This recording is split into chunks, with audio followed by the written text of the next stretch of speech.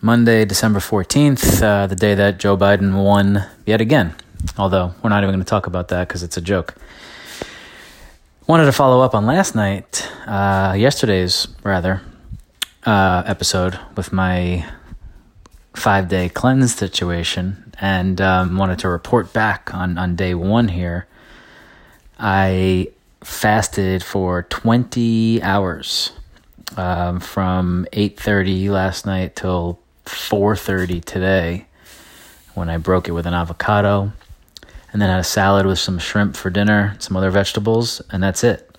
It was a total of, I'm tracking some of the stuff. I'm tracking it, not completely hardcore in terms of like measurements, but like pretty much everything I ate is in there, and I ate about like 660 calories or something in that. I guess tonight it was really under a 3-hour eating window. Tomorrow, probably, I don't know what I'm going to do. My minimum fast was 17 hours up to 20 hours. And there were thoughts this morning when I was like feeling all right, where I'm like, I'm just not going to eat today. And then I changed my mind. And that avocado was fucking delicious. So today my eating window, 4:35, it was around a little more than 2 hours. Actually, I'm trying to say actually, like my almost 4-year-old Dre. Actually, it was about 2-hour eating window. I didn't realize that. Anyway, it wasn't bad.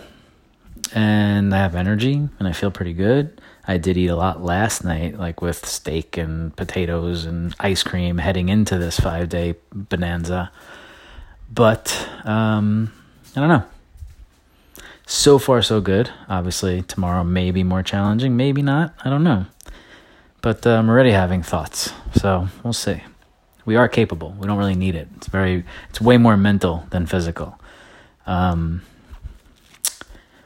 Anyway, that's how we're doing. So I'm sure I'll update you later in the week on how this whole thing has gone.